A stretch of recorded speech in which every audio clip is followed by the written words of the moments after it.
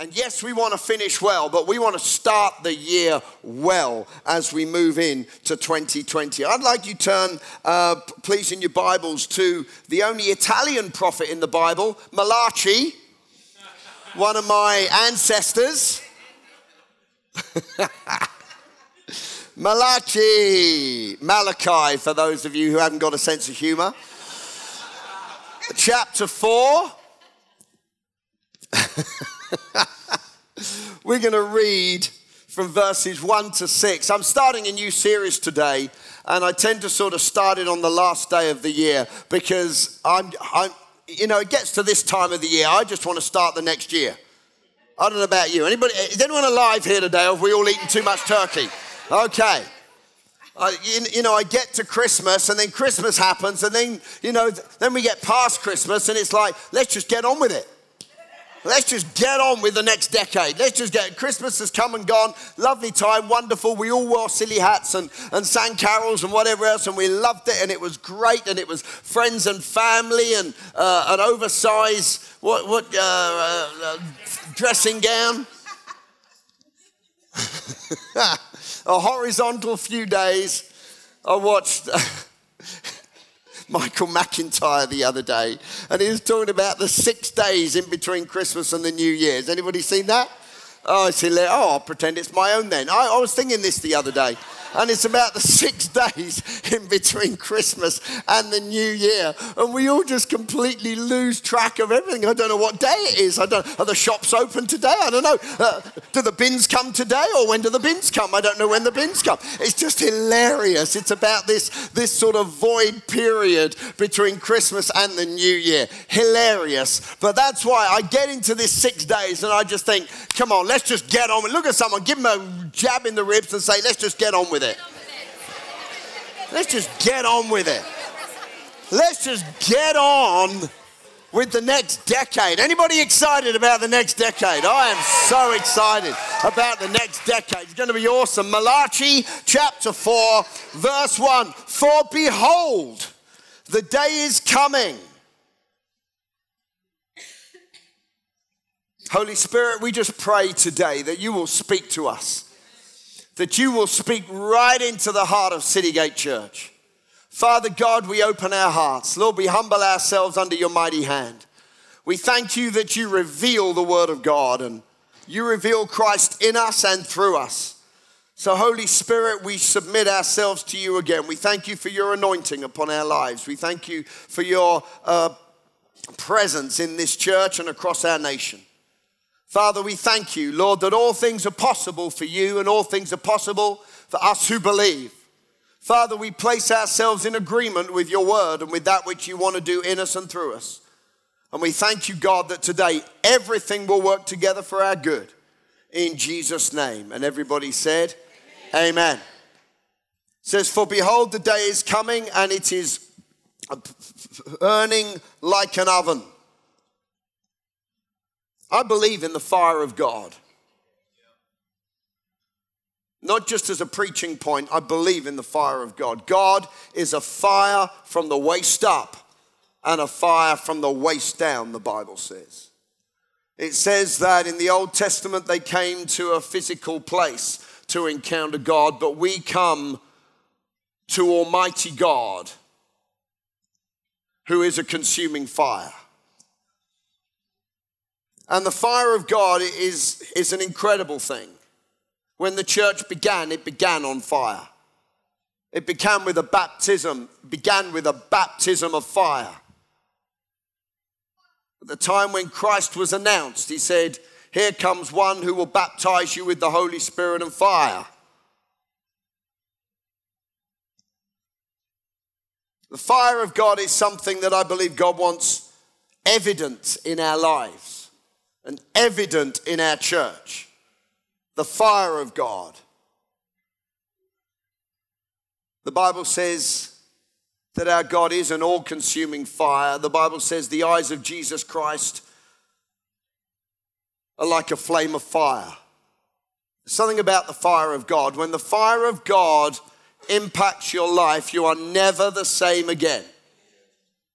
Isaiah said, I want to be a history maker. Send me, I'll go.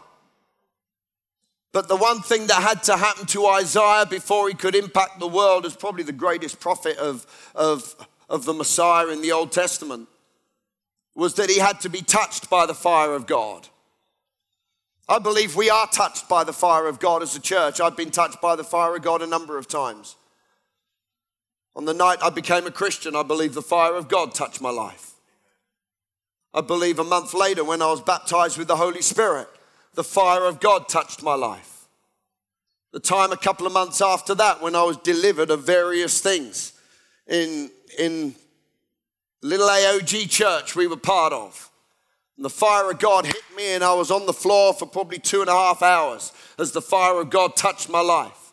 I believe the fire of God hit my life and impacted my life at Kingdom Faith back in 1998 when I was in a conference, and it was a Thursday night, and the fire of God touched my life. It's great to look back, and I can think of other times as well when you can say the fire of God touched my life then, and the fire of God touched my life then, and the fire of God, and each time perhaps that fire destroys something that needed to be destroyed. Something, perhaps it sort of refined something and produced some pure gold. Perhaps it brought, deliverance, and the enemy fled before the fire of God, whatever the fire does. But I believe God's fire needs to be more than just an event on a day. It needs to be a lifestyle, something burning in our bones, something alive on the inside of us, that when we get up in the morning, and I'm preaching to myself here as well, that we're on fire for God. When we get up, we're on fire for God. When we go to work, there's something burning on the inside of us. When we come to church, we're not offering that which is just common. We're offering something which is uncommon, something that is extraordinary, that the fire of God explodes in our midst, that the fire of God comes out of our mouth, that the fire of God comes out of our belly. Church on fire, generation on fire, a nation on fire for God. As we move into 2020 and beyond, let it be a decade of the fire of God burning in us and through us in Jesus' name. Can I hear an amen? He says, and the fire of God is burning, and all the proud, yes, all who do evil will just be stubble. A day is coming which will burn them up, says the Lord of hosts.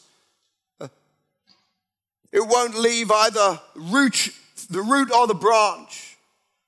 But to you who fear my name, come on, that's us, amen?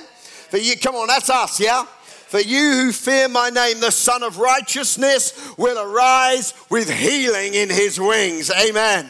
And you shall go out and grow fat like stall-fed calves. That's a positive thing, just saying. Not often I want to say go and get fat, but scripturally that's a good thing today. Like stall-fed calves, and you shall trample the wicked. For they shall be ashes under the soles of your feet on the day that I do this, says the Lord of hosts. Then it says, remember the law of Moses my servant, which I commanded him in Horeb for all Israel, with the statutes and the judgments. Behold, I will send you Elijah the prophet before the coming of the great and dreadful day of the Lord, and he will turn the hearts of the fathers towards the children, and he will turn the hearts of the children to their fathers, lest I come and strike the earth with a curse. That's how the Old Testament ends. That's the last passage in the Old Testament before Jesus arrives on the scene. It's as if it's the final word. That's it. That's it. Done and dusted. Now let's start again. And the Son of God turns up on the scene and everything is turned around. I think it's interesting that the closing of the Old Testament, and you've got to understand the significance of that. It's the final word. Everything from then on keeps saying to be, he did this to fulfill that which was spoken. He did this to fulfill. It's as if it was the end of an era, close of a generation. It was a new day. It was a new start. And I don't think it's any coincidence that when God speaks, he says, I'm going to send Elijah and I'm going to turn the situation around. I'm going to turn it around. And what he was going to turn around, number one, was the heart of the fathers to the children, and as a result, the hearts of the children to the fathers.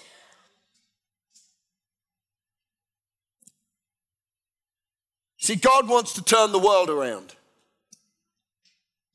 Of course, he did that in sending his son, Jesus Christ.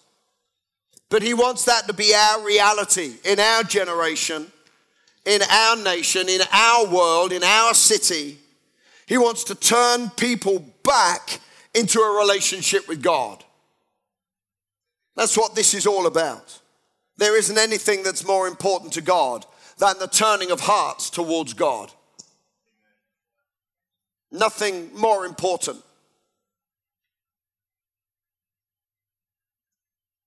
See, the greatest answers there are found in a relationship with God. There are no great answers outside of a relationship with God.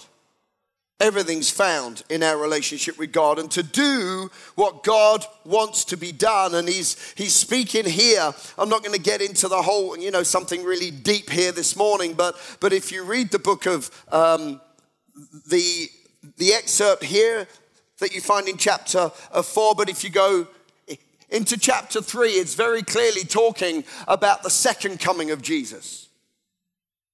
Some people say it's the first coming of Jesus. It cannot be the first coming of Jesus because of a number of things that happen through chapter 3 and chapter 4. It says he comes as a refiner's fire. He comes and it's the great and dreadful day of the Lord. And it's all those sorts of things that are said. That's not the first coming of Jesus. That's the second coming of Jesus when the trumpet sounds and the angel shouts and the Lord comes, faster than the lightning from the east to the west. And it's the second coming of Jesus Christ.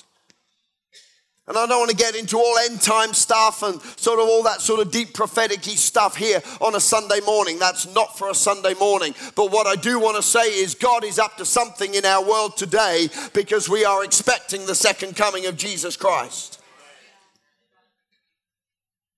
And for that to happen, he says, I will send you Elijah the prophet. Today I want to start a series on Elijah. One of the most incredible people you find in the Bible.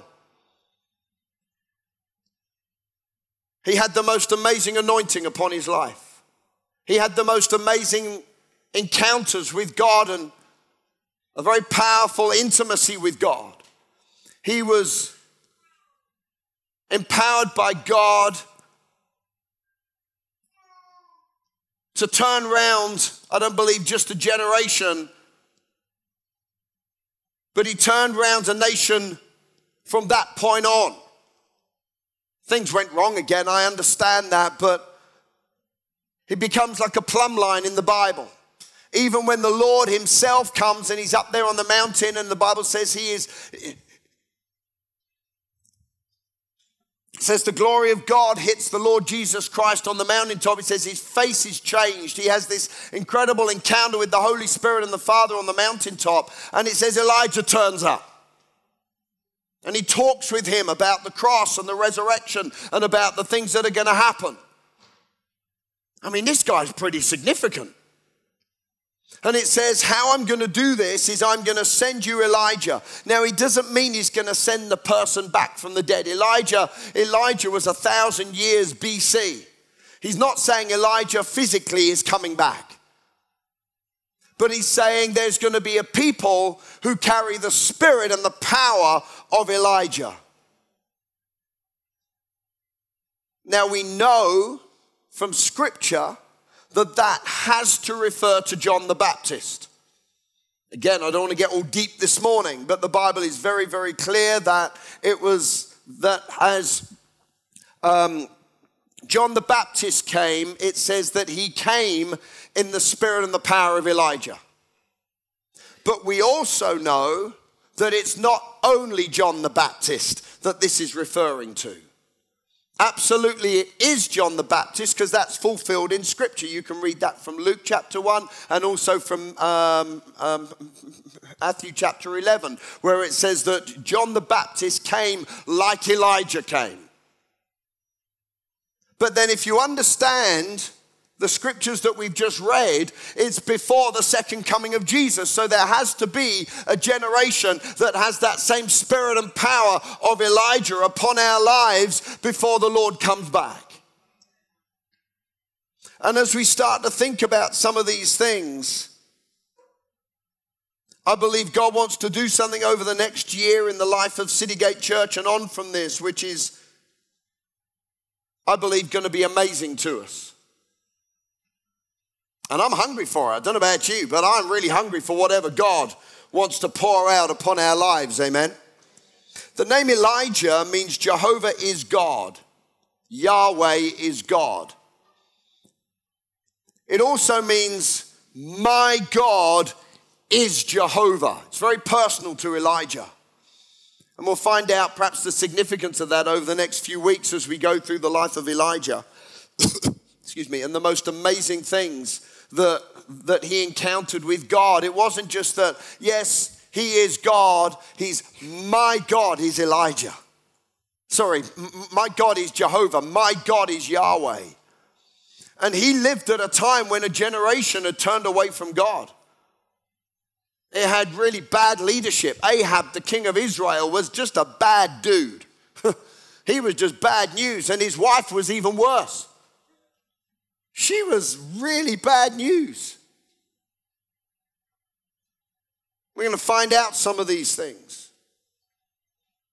As we start today, I've called today's sermon, Elijah More Than a Prophet. It's very easy to just think that, he just said some prophetic things. But he was far more than a prophet. He carried something for a generation. He carried something for a nation. He carried something for God that God was then able to move into a generation and really deal with some stuff. And I believe God wants to be upon us in the same way. Anybody here today? I believe God wants to be upon our lives in the same way. That God wants us to carry the spirit and the power of Elijah in a profound and history-making way.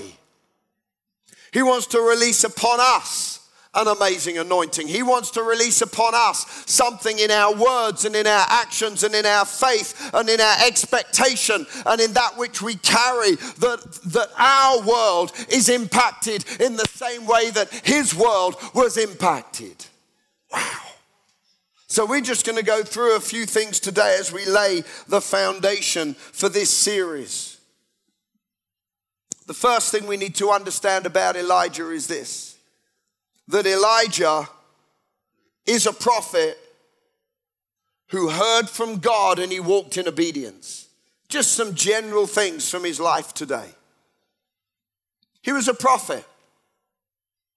He heard from God, he spoke on behalf of God, and he walked in obedience with God. Now, the first time we read about Elijah is 1 Kings chapter 17.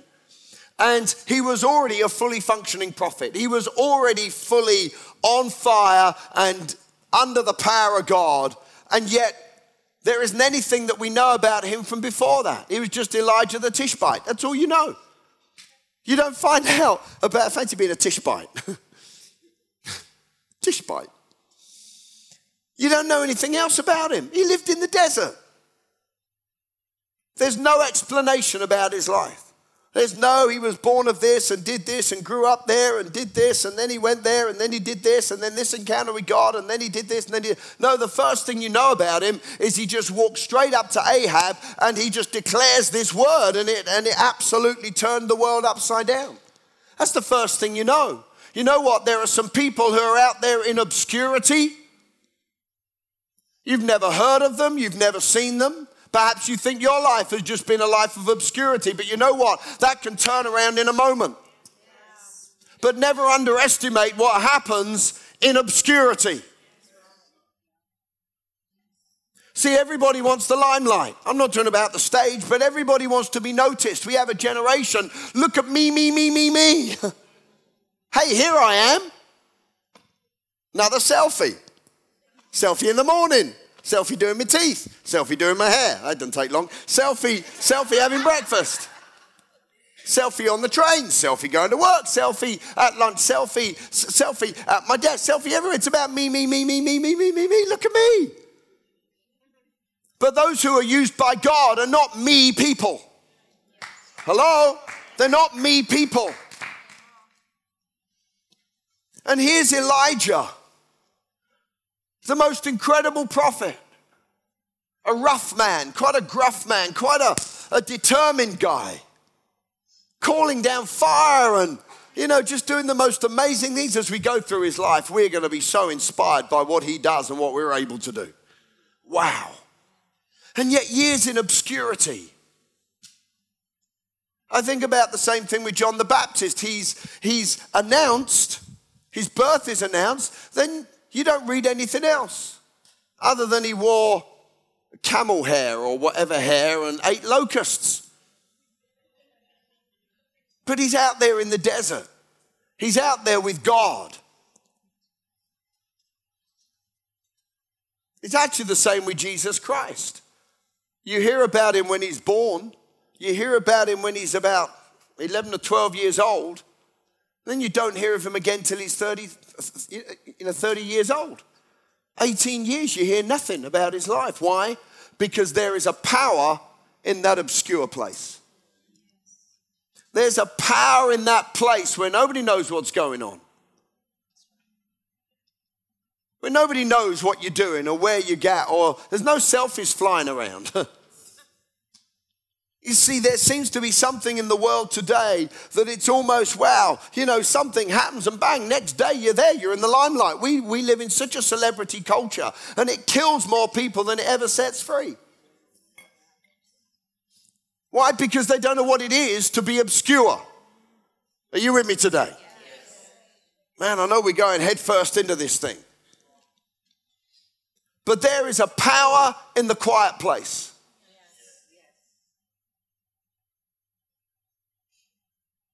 Do not despise the time when it doesn't look like anything's happening. I know we've been singing, even when I don't see it, you're moving. When I don't feel it, you're moving. And we love that, but we're active. But what about in our own lives? Don't despise the day. You see, people want to be something immediately. People want to achieve, no, everything in life is step by step. Now, there's time for a leap of faith, but generally in life, it's a walk of faith. It's step by step. Everybody wants to achieve instantly. And yet for Elijah, the power of his life was the consistency of his life. He was consistent, day in and day out. Things don't change overnight. They start overnight. But there's an incredible power in the years of preparation. He was selfless. He was hungry for God. He was absolutely passionate for God's kingdom. At that time, God's kingdom was a physical nation. That's really what, they understood. And he saw the nation, and he saw the state of the nation. And a number of people were like this in the Old Testament. They were reformers. They were people who saw the situation and said, you know what? Something's got to give. Something's got to change. We got to turn this thing around. And I believe there's something in the very heart, in the very DNA of City Gate Church, that God wants us to be a nation-changing church. He wants us to be a church that is so on fire for God that we say, something's got to turn around. Something's got to change. This generation and knife crime has had enough. Racism, it's had enough. Family breakup, had enough. Come on, we got to see something far stronger than what we just see with these eyes. We got to see something in the spirit. We got to see something prophetically. Elijah was a prophet. He heard from God and he walked in the obedience of the words that he heard. I do believe that God is doing incredible things in his church. Incredible things in his church around the world. Yeah, the church is under attack, but hey, you know what? Just adds a bit of spice to life. Why? Because we're the victorious church. God always leads us in triumphal procession. You find in the book of Acts, you find people prophesied in the Old Testament a number of times about a people. It says, and the people of God will prophesy. They will speak the future. They will speak forth God's word and God's will. As we come out of 2019 and we come out into 2020, it's absolutely vitally important that we're prophesying into our future. Elijah was a prophet, and we are a prophetic people. Can I hear an amen? What's the next thing that we know about Elijah? Elijah experienced God's miraculous provision. Wow. It was a mark upon his life. He was there and God provided for him. Then that dried up, so he went there and God provided for him. And then he went from there to there and God provided. But then he commanded somebody else to provide for Elijah. And then something else. God provided for Elijah. He was a man who knew God's provision. And as we come out into 2020, I want to prophesy it in Jesus' name that we are going to know God's miraculous provision in a brand new way that we've never experienced before. Anybody want some of that? In Jesus' name. Supernatural provision, supernatural abundance. The third thing we know about Elijah was this. Elijah was a prayer warrior. He was a prayer warrior. He knew how to pray. In fact, he's the example that they use in the New Testament about Old Testament people who pray. Elijah was a man like us and he prayed. The effective, fervent, heartfelt, continued prayer of a righteous man makes power available. I don't know about you, but I'm up for some of that power in Jesus' name. And it happened through prayer. God's doing something in prayer in this church. I'm very, very aware of that over the last few months. But as we go off into 2020, it's important that we understand that we are people called to be prayer warriors in Jesus' name. Elijah declared several times about his life that he was Elijah who stood before God. That was like his sort of job description. I stand before God. Elijah, who are you? I'm Elijah and I stand before God. I'm Elijah, I stand before God. I love that expression, standing before God.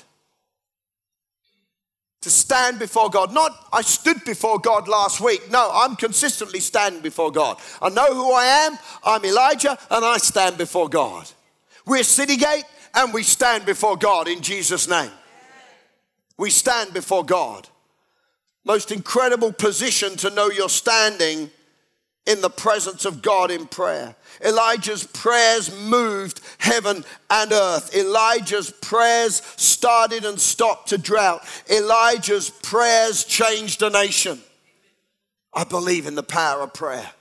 Passionately believe in the power of prayer. As we agree together, God moves. As we pray together, God moves. As we prophesy, God moves. As we declare the name of Jesus, God moves. Can I hear an amen this morning? The fourth thing we know about Elijah was Elijah expected miracles. He expected miracles. Isn't this awesome? Nothing was too hard for his God. He expected God to move. I think it's very sad when Christians live their life and don't expect God to move. Far more exciting to expect God to move. Amen? He expected miracles. We're a church in Jesus. Therefore, we're a church with miracles. We're the body of Christ. Along with every denomination, every style, every tradition, whatever, everyone who names Jesus Christ as Lord, we're in there with the Baptists and the Catholics and the Anglicans and the Methodists and the Free Churches and the Pentecostals. We all make the body of Christ. But you know what? Be it done to you according to your faith. And we're a church that believes for miracles. We expect God to show himself strong. Elijah expected God to move even when it was impossible. And I want to encourage us today that even if it's impossible, it's not too hard for God. Even though it's impossible, it's not too hard for those who believe in Jesus' name. Elijah expected the miraculous signs and wonders. The next thing about Elijah, very quickly, is Elijah was courageous. Man, he had some guts. Wow. I know there's a time he ran away, and we'll find out about that. That's another point down on my list. But he was a man. He had some guts. Do you ever get around some people and they're a little bit difficult to be around? Because they're just tough people. You know what? They're just a bit gritty. I don't think Jesus was too easy to be around sometimes. On the day he made that whip and went in and turned the money changers' tables over and smashed things up, that's the time to just leave him alone. Jesus, just do your stuff. We'll see you tomorrow. When you're back talking about being gentle Jesus, meek and mild or whatever. I reckon the Apostle Paul was a bit tough to be around sometimes. You know, he was a bit of a hit heads with people. Called people out and said, no, we're not doing that. We're going there. Tried 3 times. And even when the Holy Spirit stopped him, he still tried to go. I mean, he had some grit on the inside. It's not just a personality thing. It's a spirit of courage, a spirit of boldness on the inside. You know, come on, let's get up and go again. Come on, devil, shoot your biggest shot. I think David was a bit like that. You know, Goliath comes and he's mouthing it off and he goes, yeah, I'll take your head off you. I'll take your head off your mum and your grandma and your kids too. He was that sort of a guy. He's like, come on, shoot your biggest shot. And he was a teenager. I don't know if you got any teenagers like that. I think we might have 1 or 2 like that. And it's like, man alive, and we're praying to calm them down and God's saying, come on, stir them up. We need a generation with a bit of guts on the inside that are not just couch potatoes, amen, but people that have something that rise up. Come on, let's go for it. Come on, let's believe God for miracles. Come on, devil. Any takers in the house today? Come on, you're very quiet in this place today. He had a spirit of courage upon him. In 1 Kings chapter 18, and I'm doing a whole sermon on this in a few weeks' time, he says, tell Ahab, Elijah's here. I just love that. And I reckon if we made that into a film, there'd be a dun dun dun in the soundtrack. Elijah's here. Make my day. I see him a bit Clint Eastwoody. I see him a bit like the Terminator.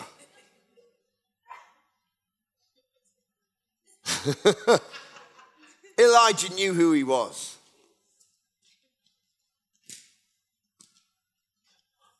What's the next thing we know about Elijah? Elijah confronted evil and compromise. Now, back then in the Old Testament, it was very much people. It was very much, go for it. And it was very hands-on and demonstrative. And we're not people who want to go around confronting people. Our fight is not with flesh and blood, amen? We're not with people. But there's got to be something on the inside that says, you know what? We're going to confront the spirit of a generation. We're going to confront the spirit of the age. We're going to confront the mentality that says, just do what you feel. We're going to confront a mentality that says, family, no, we don't believe in family like that anymore. Let's reinvent family and make it look something completely different from what God designed it to be. Hello? We're going to be a church that confronts morality. Again, I'm not talking about putting placards out and posts out on Twitter and Facebook and Instagram and whatever else and banners in the high street and standing outside clinics and saying we hate what's going on. We're not talking about that sort of confrontation, but we are talking about a confrontation that says there's something better and our God reigns and the kingdom of God is going to forcefully advance. And as for me and my house, we're going to serve the Lord and we're going to raise up a generation that's unshakable. Something on the inside. Elijah was sent to turn a nation back to God. Israel was in an immoral and backslidden state. And you've got to understand, this was the people of God. They had accepted Baal as another god to worship. Not as a replacement. I mean, that would have been bad enough. But to add to him. Let's worship Jehovah and Baal. Doesn't matter, does it? Doesn't matter that we're not wholehearted anymore or single-minded on the kingdom of God and the things of God. Let's throw anything in there and just add them all in, worship everything. I mean, how horrendous is that? That's a bit like Satan when he fell. He said, he didn't say, I'm going to overthrow God or I'm going to replace God. He said, I'm going to be alongside God. I'll be like the Most High. Let's put them together. And there's got to be something in our heart and in our spirit, in all compassion and in all joy, not getting intense and nasty about things, but saying, come on, the kingdom of God is that and the kingdom of darkness is that. And I know where I'm standing and I know where I'm living in Jesus' name. Amen. See, Ahab was a king. He had this wife, I've already said, and she worked drip feed by drip feed by drip feed in a generation to just gradually bring in more and more and more error, more and more about Baal coming in and the Asherah poles and different things coming in.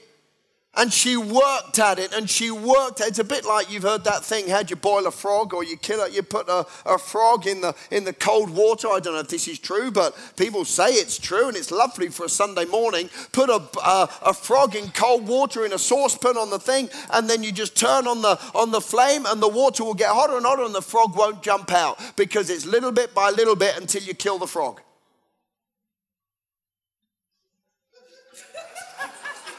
There you go. And there's something about the spirit of the age that just wants to little bit by little bit by little bit, come on, bring in more and more and more compromise. And we just don't see, it doesn't matter. It's just a little bit of this, a little bit of that, a little bit of this, a little bit of that. And in the end, we put something else up there with God. Wow. Little by little, she was removing God from the culture. And God said to Elijah, he basically said, enough's enough. Come on, rise up. It's time for a national turnaround in Jesus' name. What's the next one? Number 7. Elijah had to deal with personal fear and discouragement. He was out there, he was prophesying, he was doing the stuff, and he was under attack. Different things going on. There was obviously Jezebel absolutely hated Elijah. Can you see he's far more than a prophet?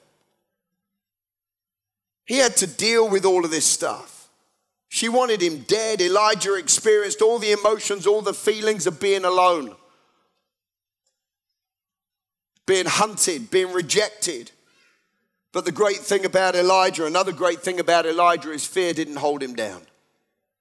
The fear came and he went into the presence of God and he was strengthened by God and he ran again. Just as Jesus defeated fear, so I believe the church needs to defeat fear. As in our generation, there's so much around of this fear and this obsession and that obsession and just so many things. And the Bible is really clear. Fear cannot succeed as our enemy and we need to defeat it in the lives of the people that we encounter around us. I love the fact it says in the Bible so many times, do not fear.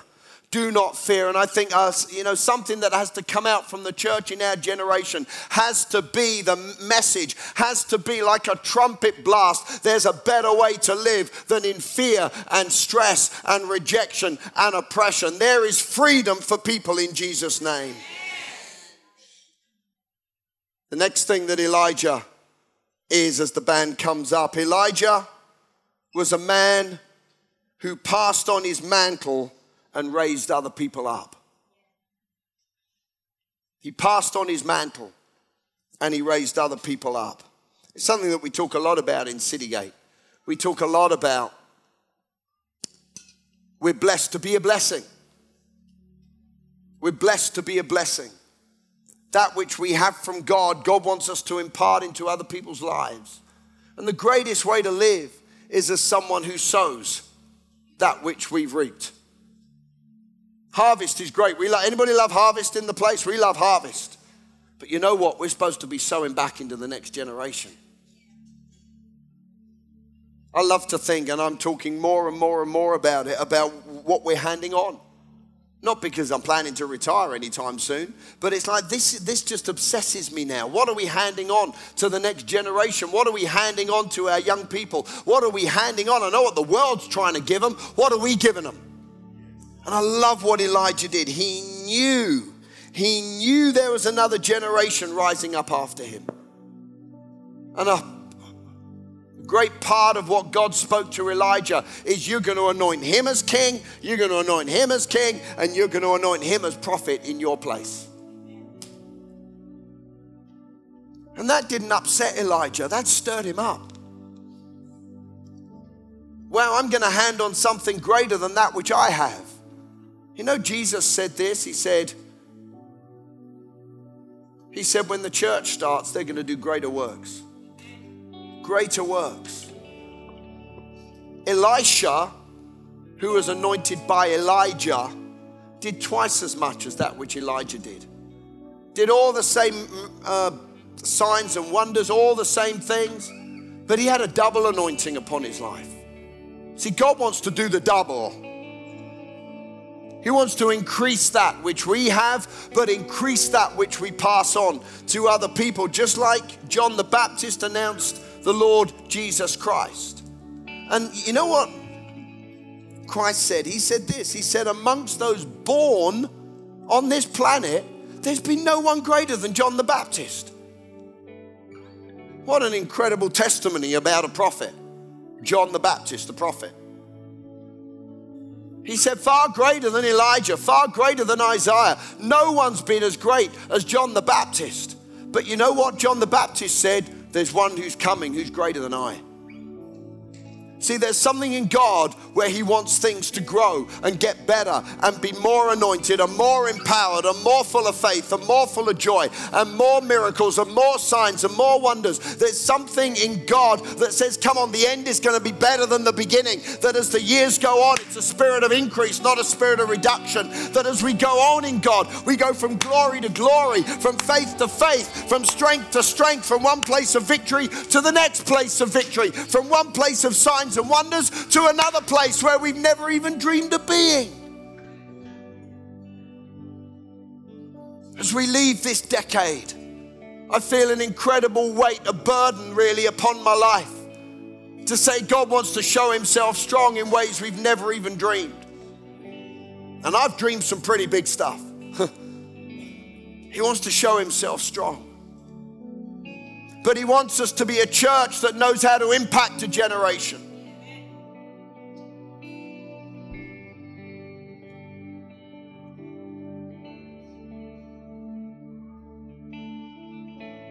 The last thing today is Elijah walked by faith.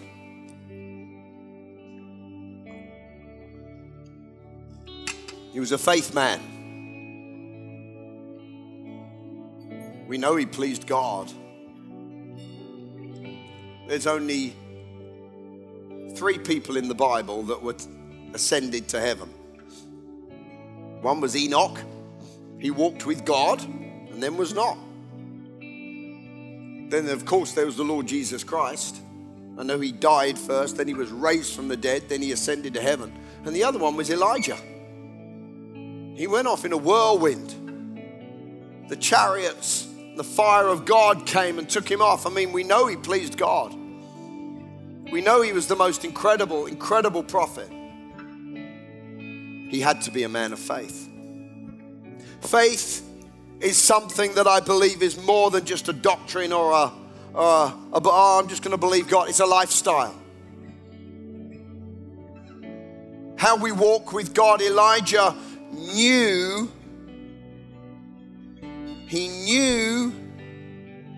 that when the time had come, he heard far more than just what he heard with these ears. He saw more than what he saw with these eyes. He wasn't led by what he felt and what he experienced. He was moved by the word of God and by his relationship with God. He heard far more than the nation's groanings and complainings and moanings. He heard something in the spirit. He heard far more than just the bad reports. He heard the prophetic word of God. And we have a generation that seems to be prophesying doom and gloom all the time. How bad everything is. How terrible everything is. Come on, we got to be people of a different spirit. We got to be people of faith who are prophesying hope and prophesying a vision and prophesying the plan of God and the future of God, and not just speaking it, but absolutely standing it in a spirit of faith that the best is yet to come. He could hear something that couldn't be heard with these natural ears.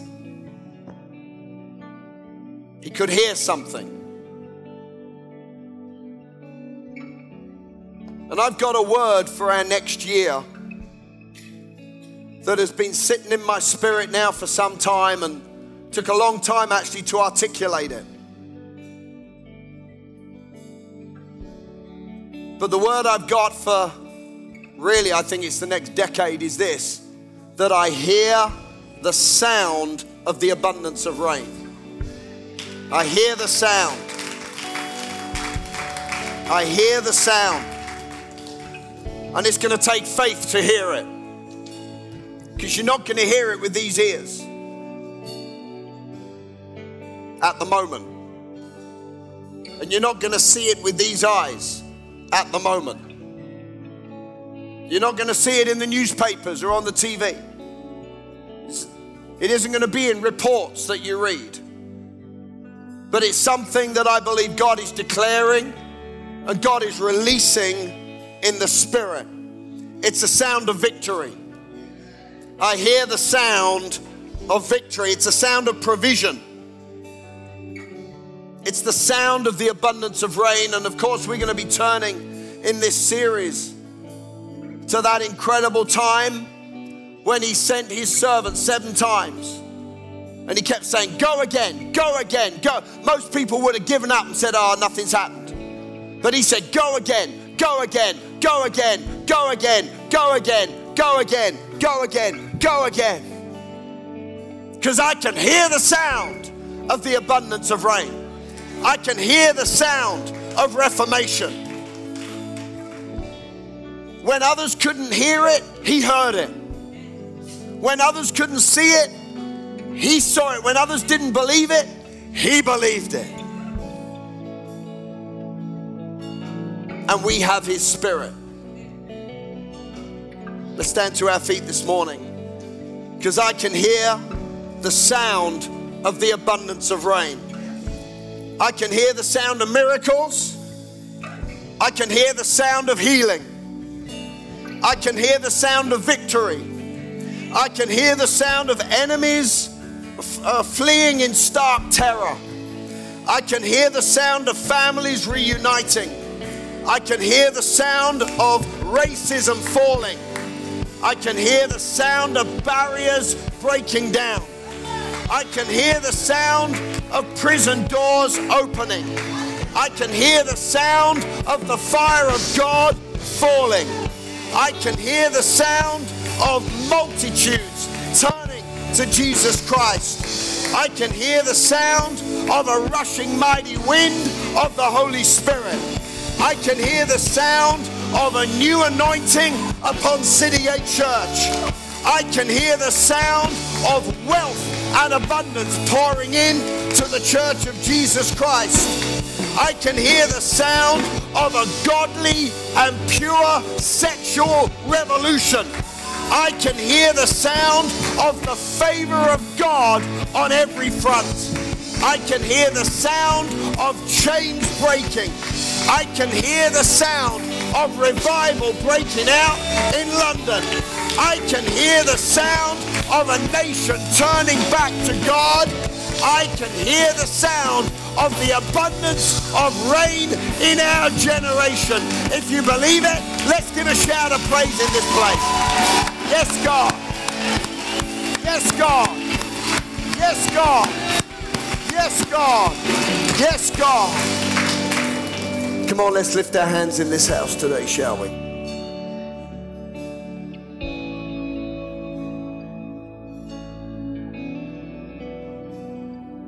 Father, anoint our ears. Anoint our eyes. Anoint our lips.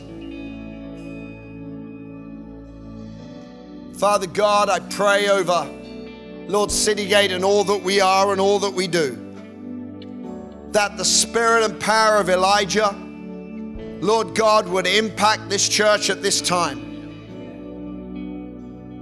Father God, as we stand here and look back over the last 10 years, the last 15, 20, 22 years, Lord, of the life of Citygate Church, you have shown yourself strong in the most amazing ways. We are so grateful to you, Heavenly Father. Spirit of God, we honor you and we thank you for your incredible anointing upon our lives. And Father, as we look forward, Lord, we look forward to the greater. Lord, we are hungry for the double.